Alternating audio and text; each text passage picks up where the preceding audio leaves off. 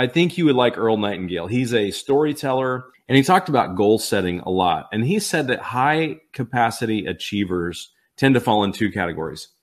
One of them is what he calls the goal people. They set goals and they charge for them, and they just accomplish their goals.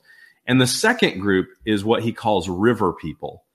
And this is where you just are obsessed about what you're doing, and you just do it day and night without thinking about setting goals or accomplishing anything.